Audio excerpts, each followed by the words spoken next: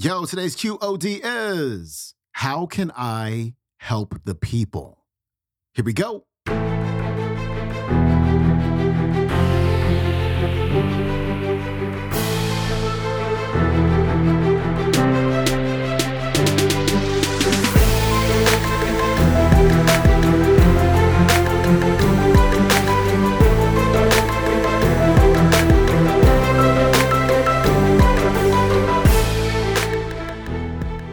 Welcome back to the Quote of the Day Show. I'm your host, Sean Croxton of SeanCroxton.com. We got Louise, on the show today.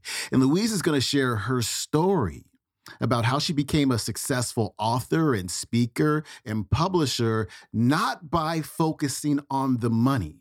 We get too caught up in the money. We get too caught up in the minutia of the marketing, but by focusing on helping people.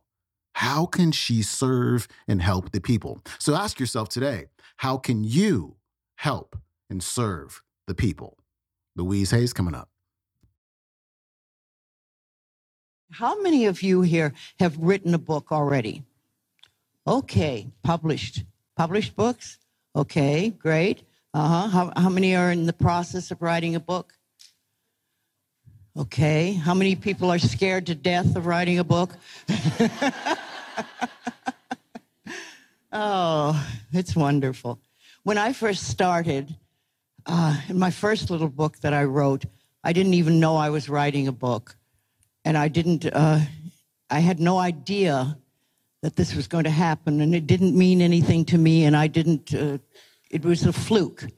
Many, many things on my spiritual pathway have been flukes. It's like life just brings in this little incident, and I think, oh, okay, I'll do that. And then the next thing I know, it's 4 years later, and that little incident has grown and become a magnet.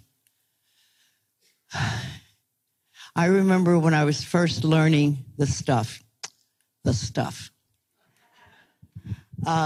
I went to a lecture quite by a fluke. A friend of mine invited me, said, I've heard that there's a very good lecturer at such and such a place, but I don't want to go by myself. Would you go with me? And I said, okay. So I went there to meet him. He didn't show up, and there I was. And I heard someone say, if you're willing to change your thinking, you can change your life. And I went, oh, really? Really? I remember thinking, really? Really? And then the thing was to learn how to do that. But that little penny dropping was a big deal.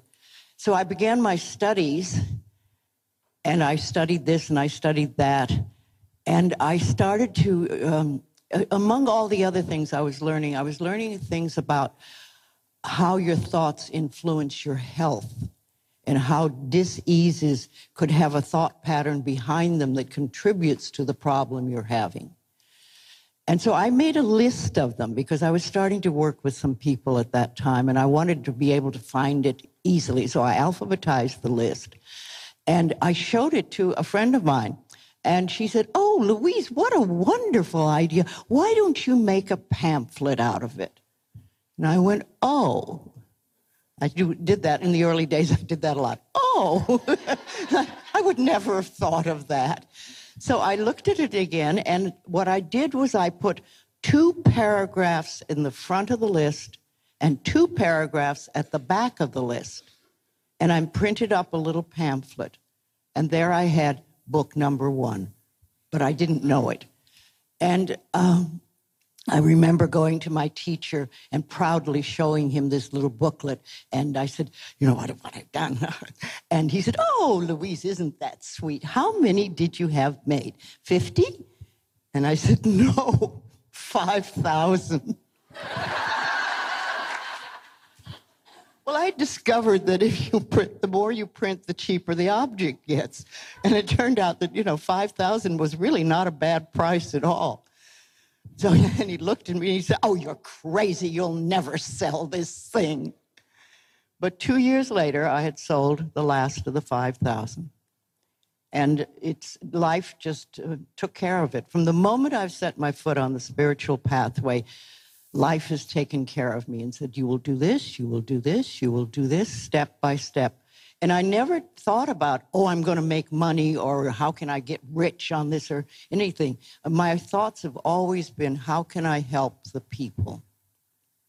So I took my little book and I found a list of almost every metaphysical church in the country, and I sent a free copy with an order form. And it was amazed how many churches actually ordered, a dozen or so, which was very nice. And then I noticed also in where I was in the church bookstore that if a person picked up the book, they would buy it. But a lot of people didn't pick up the book because they didn't understand the title. So when I sold the 5,000, I immediately retitled it and added more things to it. And that little book has grown forever. And then the second book that I wrote, that was several years later, I was doing workshops at the time, and I had about 350 people on weekend workshops, and I did it all myself. I didn't know at the time I could have help.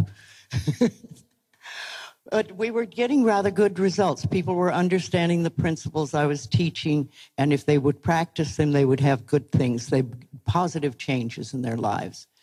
So I thought to myself, if I could put this on paper, I could help more people. I know I could. So I took 6 months. I did a gamble, and I took 6 months off to make this workshop into a book. And I hadn't a clue what I was doing, not a clue. But I did know one thing, that I would not take it to a publisher, or the big boys, as I called them, because I figured they wouldn't let me say what I wanted to say. And I wanted to say this exactly as I wanted to say it. So I wrote the book. It took me 6 months. I printed it once again. And I was so disappointed when it arrived. I wanted this heart on the picture, and a rainbow heart. But the person who printed the book put the colors in the wrong order. And instead of having the red on the outside, it was dark purple. And it was like, to me, oh my God, it looked black. And I thought, oh no. And I couldn't redo it. It has already been printed and I'd paid for it. So I just, I used it. I had to make do with what I had, but it wasn't what I really wanted. And I was teaching workshops, and I remember that I used to put change and dollar bills in a bowl and have the books there, and people could just make change and buy the books. And in all the time that I did that, I only had one book taken from me. Only one. Everybody else made change, and if they didn't have enough, they'd leave a little extra. When life calls us, that's when we have to answer. People say, how did you do everything that you did? Well, I answered the telephone and opened the mail and did what was in front of me. And then life would give me something else to do and something else to do. And it's interesting because it's now been, I think, 25 years since I wrote the second book, You Can Heal Your Life. And in that period of time, that book alone has sold 40 million copies worldwide.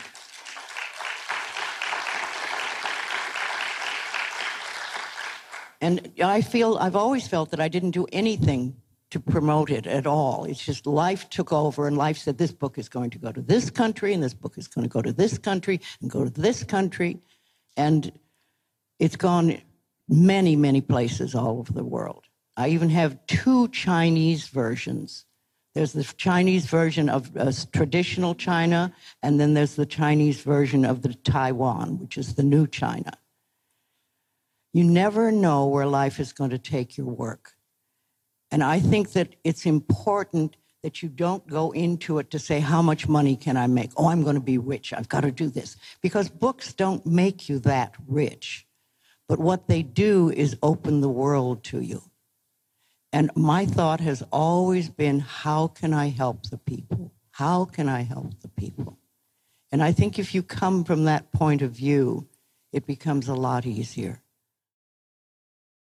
That was Louise Hay. Her website is louisehay.com. You can watch today's talk on the YouTube. It is called Louise Hay Tells Her Self-Publishing Story, Balboa Press.